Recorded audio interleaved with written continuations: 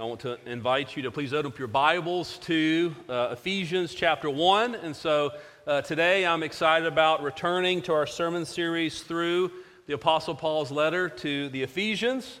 We're going to pick up where we left off back in November, which means our passage today is Ephesians 1, verses 15 to 17. And you may remember that Ephesians 1, verses 3 to 14, it's one long sentence of over 200 words in the original Greek text. You know, that long sentence of all the spiritual blessings of our salvation in Christ is followed by an incredible prayer in the second half of Ephesians 1 that goes from verse 15 to verse 23. And guess what? Verse 15 to verse 23 is also one long sentence of nearly 170 words in the original Greek text. And so one way to think about this is the first half of Ephesians 1 details all of the spiritual blessings of our salvation in Christ, and the second half is a prayer that we might understand it, that we might grasp it in our minds and our hearts and our lives. So today we're beginning this study of a great prayer from the Apostle Paul. And if you're familiar with his New Testament letters, you'll know that Paul's letters are filled with prayer. Filled with prayer. And this most likely tells us something about Paul and about his own personal prayer life and about his spirituality, about his walk with Jesus, about the intensity and the demands of his life and of his ministry, and about his heart and his concern and compassion for the churches that he planted, started, and sought to encourage and strengthen. See, in a word, Paul's letters are filled with prayer, most likely because his life was filled with prayer. And by the way, Paul's prayers here in Ephesians and in his other letters are actually wonderful models for how we can and ought to pray for ourselves and to pray for those other Christians in our lives that we regularly pray for. So, for example, by way of application, that if you signed up for the Every Person Prayer Initiative and you've got a little list of names, pray this prayer. Pray this prayer at the end of Ephesians 1 for the people on that list. Now, since this is one long prayer, and we're going to be going through it, little bit by little bit, today, and for as long as we're in this section of Ephesians 1, I will read the whole prayer, even though I'm only going to be preaching through part of it. So hear now God's holy, inspired, inerrant, life-giving word, beginning in Ephesians 1, verse 15. For this reason, because I have heard of your faith in the Lord Jesus and your love toward all the saints, I do not cease to give thanks for you, remembering you in my prayers, that the God of our Lord Jesus Christ, the Father of glory, may give you the spirit of wisdom and of revelation in the knowledge of him, having the eyes of your hearts enlightened, that you may know what is the hope to which he has called you, what are the riches of his glorious inheritance in the saints, and what is the immeasurable greatness of his power toward us who believe, according to the working of his great might that he worked in Christ when he raised him from the dead and seated him at his right hand in the heavenly places, far above all rule and authority and power and dominion, and above every name that is named, not only in this age, but also in the one to come. And he put all things under his feet and gave him as head over all things to the church, which is his body, the fullness of him who fills all in all. This is the word of the Lord. And it's absolutely true. And it's given to us in love for our good. Now, before I tell you what the headings are that we're going to be looking at, I can feel that my insulin pump is buzzing. That doesn't mean I'm dying or anything like that. It just means that unless I deal with this, it may start. I won't die, but it may mean that it starts beeping, and so I'm just going to try to take care of that real quick. And so I don't want anybody worried about me. Alicia, you worried about me? Okay, all right. So she knows it's fine. Okay, all right. So our three headings, or three questions. And these are not very, creative questions. These are the questions that I thought about that helped me understand what Paul's saying here at the very beginning of this prayer. And I mean, this is a very deep prayer, and we're going to go into it in the weeks to come, but just thinking about, okay, what does he say at the very beginning? and not wanting to take any of this for granted. Because we could very easily just skip over this whole section. If we're just doing our Bible reading, we can say, okay, Paul's praying. Yes. Okay, let's get to some good stuff. Let's skip by this. I don't want us to do it. So here are our three questions. First, for what is Paul thankful? It's a prayer of thanksgiving and doxological praise, but for what is Paul thankful? Second, who does Paul thank? Now you may think, well, that's very obvious, and it is, but there's more to it than that. So who does Paul thank?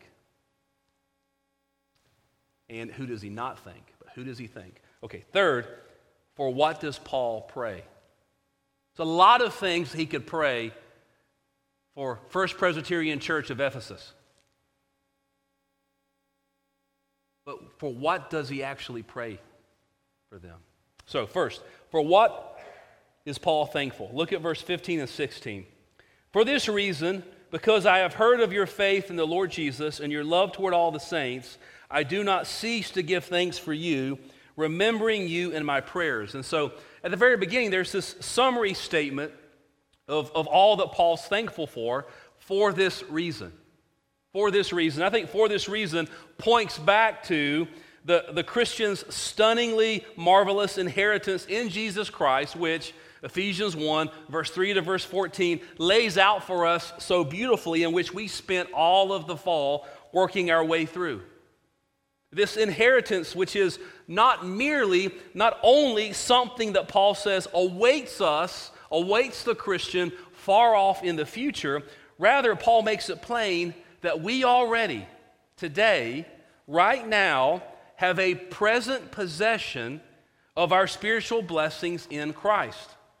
So Paul says, for this reason, but then look again at verse 15 to see what Paul says specifically, because he mentions two specific things that he does not cease to give thanks for. So look again. For this reason, because I heard of your faith in the Lord Jesus and your love toward all the saints, I do not cease to give thanks for you, remembering you in my prayers. So do you see and hear that Paul mentions two specific things for which he's thankful? Their faith in the Lord Jesus and their love for all the saints. So let's think about those in turn. First, their faith in the Lord Jesus. Now, Paul is thankful that they're trusting in Jesus as their Savior. He's thankful that they believe, that they trust in Christ. Paul's not thankful that the members of the Ephesian church are merely good, moral, decent people, relatively well-behaved. He doesn't say that he's thankful that they're people who are trying really hard to make sure that their good deeds at least outnumber or outweigh their bad deeds. It doesn't say he's thankful that at least you guys are trying hard to be better than most people, above average. That's good. I'm glad you're doing that. No, Paul is thankful for the report that he's heard of their faith in Christ. And let's don't run past that. Why does that matter? We must never overlook the fact that no one is saved by their good works. No one is saved by their good deeds. No one is saved because, they were better than most people. We are saved by Christ. We're saved by his life, death, and resurrection. We must trust in Christ. That's why Paul's thankful for their faith in Jesus. See, Jesus' atoning death on the cross, that shed blood, washes away the guilt of our sin. His perfect, righteous, sinless life is what is imputed to us, is credited to us when we trust in Christ. It's not just that our sins are washed away, though they are, praise God, but we're also clothed in Christ's righteousness. And he rose from the grave on that first Easter morning. It's not just that our sins are washed away and we're credited with Christ's righteousness and then we're on our own to try to do the best we can, turn over a new leaf. No, there's resurrection power. We are raised to new life. There's new birth. We have new hearts. We're made new creations. We've been raised to newness of life from our state of spiritual death. We're given this resurrection power so that we can walk in newness of life as we seek to follow Christ wholeheartedly. As Paul will say in Ephesians 2, 8 and 9, "For by grace you have been saved through faith, and this is not your own doing. It is the gift of God, not a result of works, so that no one may boast." Paul has heard the report of their faith in the Lord Jesus, and for that he's thankful. Second, he's thankful for their love toward all the saints. Look again at verse 15. "For this reason, because I have heard of your faith in the Lord Jesus and your love toward all the saints." Okay, I want you to look at that word all. Do you know what that word means in the original Greek text? It means all. It means every. See, the first service, they got that. They knew right away. They've been studying their Greek, so you guys have got to bone up on that a little bit, especially you guys right here in this section. You got to get ready for that. But your love toward all the saints. See, Christian love does not pick and choose which believers it will love. Christian love is indiscriminate. Christian love shows no partiality. That Christians are to love all the saints. As the Puritan Richard Sibbes puts it, "As we are knit to Christ by faith, so we must be knit to the communion of saints by love." Or as Jesus put it in John 13, verses 34 and 35, in the upper room with his disciples on the night before the cross, "A new commandment I give to you, that you love one another, just as I have loved you. You also are to love one another. By this all people will know that you are my disciples, if you have love for one another." Francis Schaeffer, he explains this way: "Without true Christians loving one another, Christ says the world cannot be expected to listen even when we give proper answers." Now, we must give the proper answers. We must give the proper answers. Must be prepared to give the proper answers, but the proper answers should never be divorced from this true Christian love that we have for one another. After we have done our best to communicate to a lost world, still we must never forget that the final apologetic which Jesus gives is the observable love of true Christians for true Christians. If the world does not see this, it will not believe that Christ was sent by the Father. See, true salvation goes from the head and the heart of the believer out to everyone in their church family, and then beyond them to their neighbors, out into the world. Paul says, "I have heard of your faith in the Lord Jesus and your love for all the saints, and I have not stopped giving thanks for those things." You see, even though Paul is in prison in Rome, he's been receiving reports from the Ephesian Christians.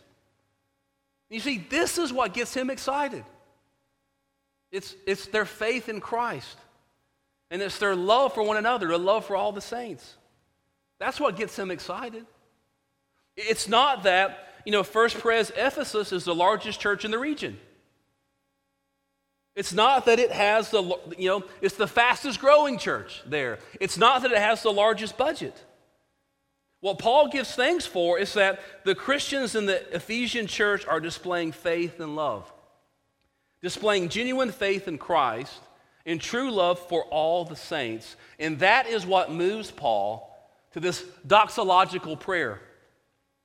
And see, and this is not unique to Paul's letter to the Ephesians.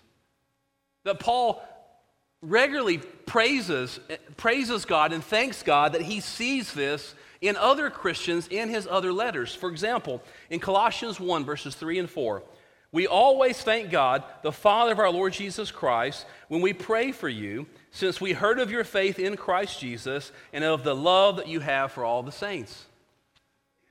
Or listen to what he says to Philemon in verses 4 and 5.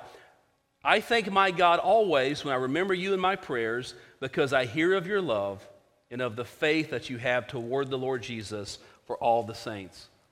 Or 2 Thessalonians 1:3, "We ought always to give thanks to God for you, brothers, as is right, because your faith is growing abundantly, and the love of every one of you for one another is increasing." So think about it this way. If somebody was to ask you, how would you define a Christian? Define what a Christian is. What is a Christian? There are many ways we can answer that question, but one way is to say that he or she has faith in Jesus Christ and he or she has a genuine love for the saints, a genuine love for the rest of God's people. See, a local church, even here in Houston, may be considered successful and impressive because of its size or its budget or because of its apparent influence throughout the city. However, without faith in Christ and without love for all the saints, such a church fails in its mission. Okay, so I think I have to stop here and make us think about this. Maybe you've already started thinking about this. How are we doing?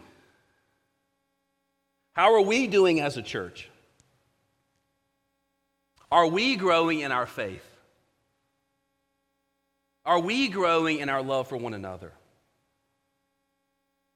But if you start to think about that, the answer to that question, how are we doing? I have to get even more specific. How are you doing? How are you doing as an individual? Are you being strengthened in your faith in Christ? Are you growing in your love for all the saints here at CEPC? Now, I've always found this church, I think in the nearly 14 years that my family's been here, I've found this church to be incredibly warm and loving. I've always found it to be the case. Now, I've got a unique perspective because you guys pay me to be here, okay? But I've always felt like that you loved me and you loved my family and you were glad that we were here. However, from time to time, doesn't happen often, once, twice a year, just a few times, every so often, someone will mention to me, Richard, I'm struggling to find my place at CEPC. I'm struggling to fit in, to connect with people. And that always breaks my heart. It always breaks my heart to hear that. But you know what breaks my heart even more is whenever I ask them, okay, well, tell me, which Sunday morning class have you been attending? And they say, well, I haven't been able to make it to one of those yet. I say, okay, well, which city group have you visited? Well, none of those work with our schedule. I haven't been able to make it to one yet. Okay, well, in which areas of ministry have you tried to volunteer and serve? Well, none yet. Okay, well, are you signed up for our upcoming men's retreat? Well, no, I've thought about it, but no, not yet. Okay, well, are you going to the Women's Journeys event? Well, no. And at that point, my heart really sinks unless that person then says, you know what? I understand what you're saying, Richard. I really should visit a Sunday morning class. And I need to try to find a city group that fits my schedule. And you know what? I'm going to sign up for the retreat. You see, a church should be marked by its members' faith in Christ and genuine love for one another, but you're not really going to be able to evaluate a church in these areas unless you jump in with both feet, unless you really get involved. Richard Phillips explains, today, ministers and church leaders are pressured to focus on priorities that do not have the effect of building faith and love, but that appeal to the social and worldly desires of people. In this way, churches are often successful in becoming impressive to the world, but they are of little use to Jesus because they have neglected God's word and prayer, which are God's means for strengthening faith and love. What Paul constantly looked for in his churches, prayed for, and thanked God to see was faith and love. Now, my promise to you, my commitment to you, is that we will remain fiercely committed to not neglecting God's word and prayer. We're not going to neglect that. And my prayer for you is that you will grow in your faith and that you will grow in your love for all the saints here at CEPC, and you will grow in your love for all of our neighbors. Love that begins here for one another and that extends outward to our neighbors, which means that you're going to have to jump in. That you're going to have to get to know people. You're going to have to sign up for events. You're going to have to attend programs. You're going to have to find a class, attend a group. You're going to have to begin to serve and use your many gifts in the life of our church, and we need you to do that. We want you to do that. So for what is Paul thankful? I have heard of your faith in the Lord Jesus and your love toward all the saints. Here's the second question. Who does Paul thank? Okay, look at verse 16. I do not cease to give thanks for you, remembering you in my prayers. So Paul's praying. This is a prayer of thanksgiving. And of course, whenever Paul prays, just like you pray, he prays to the Father through the power of the Holy Spirit in the name of the Son. Therefore, who does Paul thank? Well, Paul thanks God the Father for the Ephesian Christians' faith and love. Now, I want you to think about this. Let's don't skip past this too quickly. From his prison cell, Paul has heard this good report of the faith and the love of the Ephesian church. They're doing well. He's heard about their faith and their love for all the saints. But who does he thank? He doesn't thank them. He doesn't thank them for the good job they're doing. He doesn't pat them on the back because they're doing such a good job. Rather, Paul thanks God for God's sovereign work of love and grace in their lives. That's what we've heard, right? Earlier in Ephesians 1, verses 3 to 14. It's all about God's sovereign work in the hearts and lives of his elect. And so listen how D.A. Carson puts this. Apart from God's powerful transforming work, these people would never have been converted. Without God, they would never have begun to display the trust, faithfulness, and love now richly displayed in their lives. Therefore, whatever Christian virtues characterize them become the occasion for heartfelt praise to God. Who does Paul thank? He thanks God because God is the one who's done the work. Or as Augustine put it, I think quite memorably, O Lord, everything good in me is due to you. The rest is my fault. See, our Heavenly Father truly is our God from whom all blessings flow, including the blessings of justification and sanctification in our hearts and lives. Indeed, everything good in us is due to our good, loving, and sovereign God.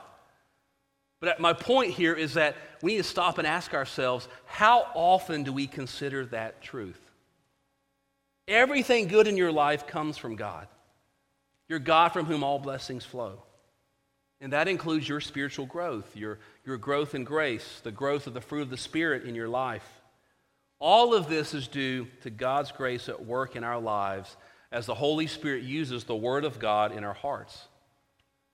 You know, parents of children still living at home, as a fellow parent of 4 such children, I know that you're like me. I know this is the case. You desire that your children would be grateful for all of the many blessings they have, to not take those things for granted. Right? We want them to be grateful, but let's be honest, how are we doing at this? What difference would it make if we properly recognized all we owe to our Heavenly Father? Yes, material needs, provision. Yes, our salvation. Also, our sanctification. And everything else that God works and uses for our ultimate good and His glory, including things that we would never choose for ourselves. Including those things we never signed up for and we would never sign up for.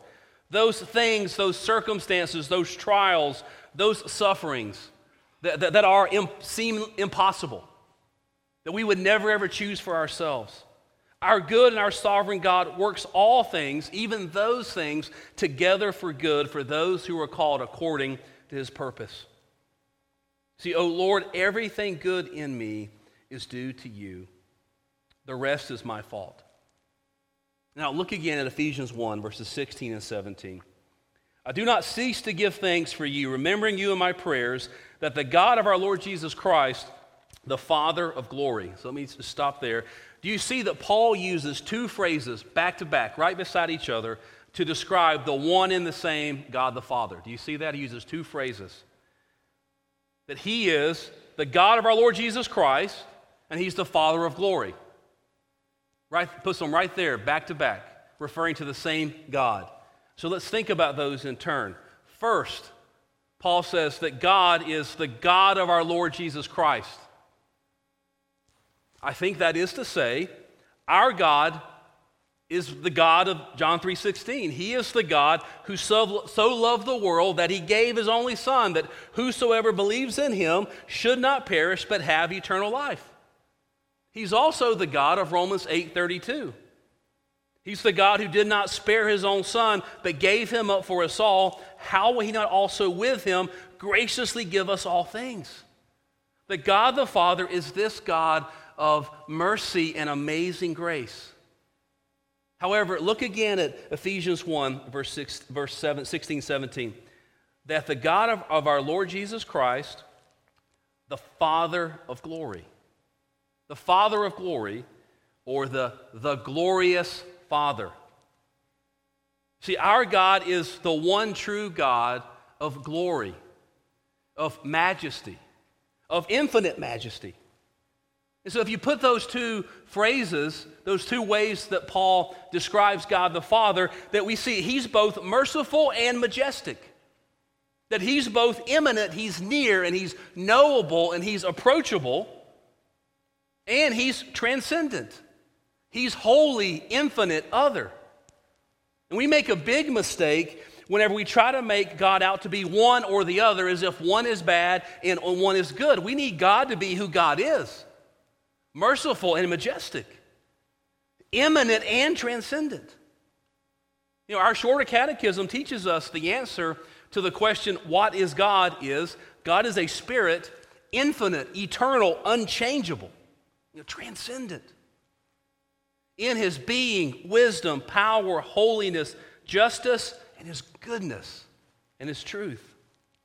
See, every time you bow your head to pray, you are praying to this God, who's merciful and majestic, who is immanent and transcendent, the God who is merciful, the God of our Lord Jesus Christ, who sent Jesus the Son to live, die, rise from the grave to save you, the God who is infinite, eternal, unchangeable in his goodness towards you.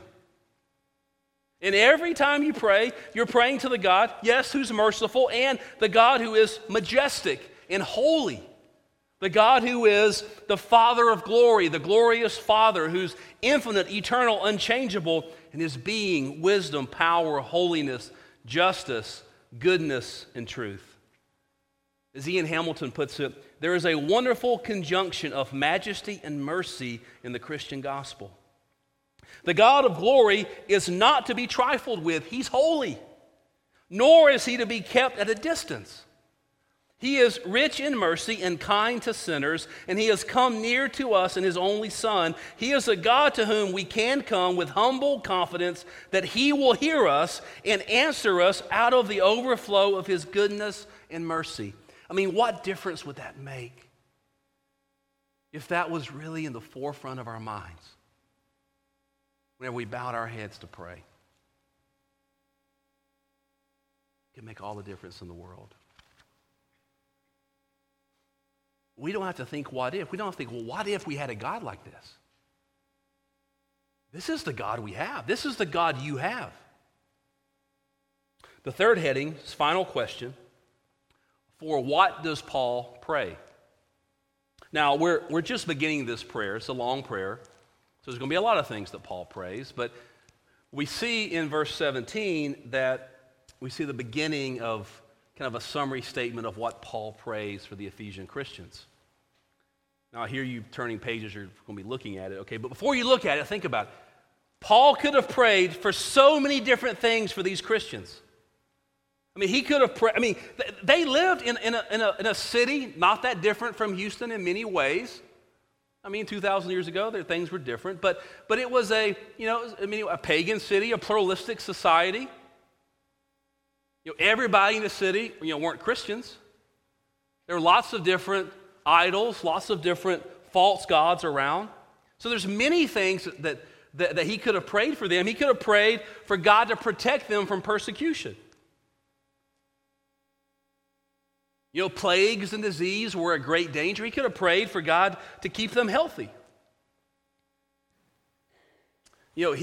He could have prayed for God to provide all the financial needs their church and their ministries would need.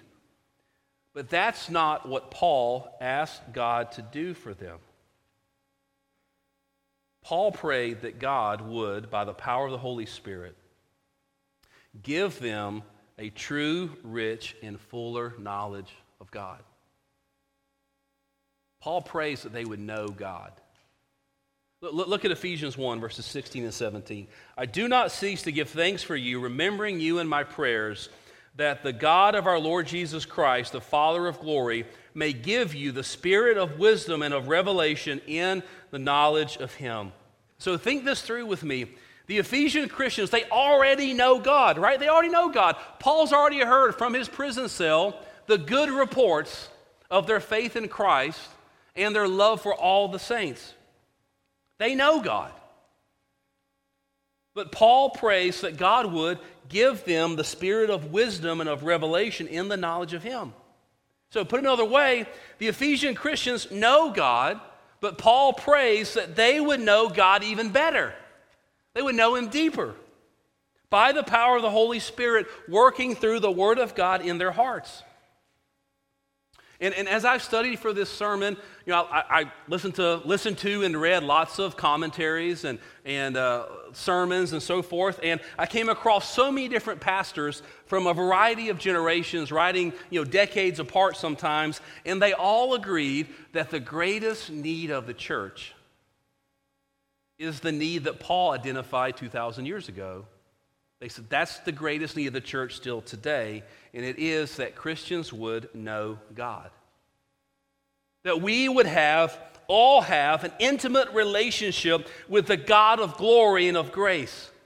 That we would grow more and more in our knowledge of God, a true knowledge, according to his word, of the one true God. And we will only grow more and more in our knowledge of God through the inward work of the Holy Spirit, bearing witness by and with the Word in our hearts. As James Montgomery Boyce puts it, if we are to know God, we must spend time with him in Bible study, prayer, and meditation. You cannot get to know a person without spending time with him or her. No more can you get to know God without spending time with him. And that's what we're doing here in this room. Today and each and every Sunday, that's what we're doing in between the call to worship and the benediction, Lord's Day after Lord's Day. This is the reason why we preach the way we preach. This is the reason why I preach the way I preach. I'm trying to cram as much of the Word of God as I possibly can into this time together, into every sermon. This is why we worship the way we worship. Every Sunday we aim to sing the Bible and pray the Bible and read the Bible and preach the Bible and see the Bible in the sacraments.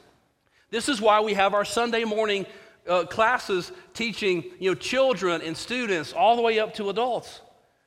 That we will only grow more and more in our knowledge of God through the inward work of the Holy Spirit, bearing witness by and with the Word of God in our hearts. However, the real challenge for a church like this one is that we never want to settle for mere knowledge of the Bible without knowing God. We never want to settle for mere knowledge about God that falls short of growth in the true knowledge of the one true God through the inward work of the Holy Spirit, bearing witness by and with the Word of God in the hearts of the people of God. Paul's desire was that the Ephesian church would grow in their true knowledge of the one true God. That's what he desired for them.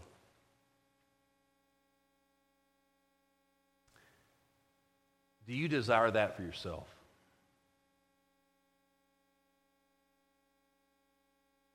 Your list of priorities and the things that you desire for yourself in 2022, where does growing in the true knowledge of the one true God rank in that list of priorities, that list of desires? Do you want to experience the fullness of God's grace and His presence with you as you seek to follow Him wholeheartedly? Do you even desire it? Do you desire to desire it? Then, dear Christian, give yourself to His Word. Give yourself to His Word. Commit yourself to faithfully worshiping with God's people Sunday after Sunday, and pray for God, beg God, plead with God to work powerfully through His Word by the power of His Holy Spirit in your heart today and throughout this year. Amen? Amen. Let's pray. Heavenly Father,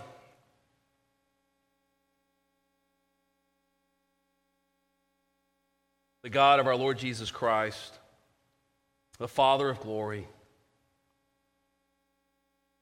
please do this in us. Please make us a church that's growing in our faith in the Lord Jesus, that is growing in our love for all the saints. Lord, please give us the spirit of wisdom and of revelation in the knowledge of you, having the eyes of our hearts enlightened, that we may know what is the hope to which we have been called, what are the riches of our glorious inheritance, and what is the immeasurable greatness of your power toward us who believe, according to the working of your great might, that you worked in Christ when you raised him from the dead and seated him at your right hand in the heavenly places, far above all rule and authority and power and dominion, and above every name that is named, not only in this age, but also in the one to come. And we ask this in Jesus' name. Amen.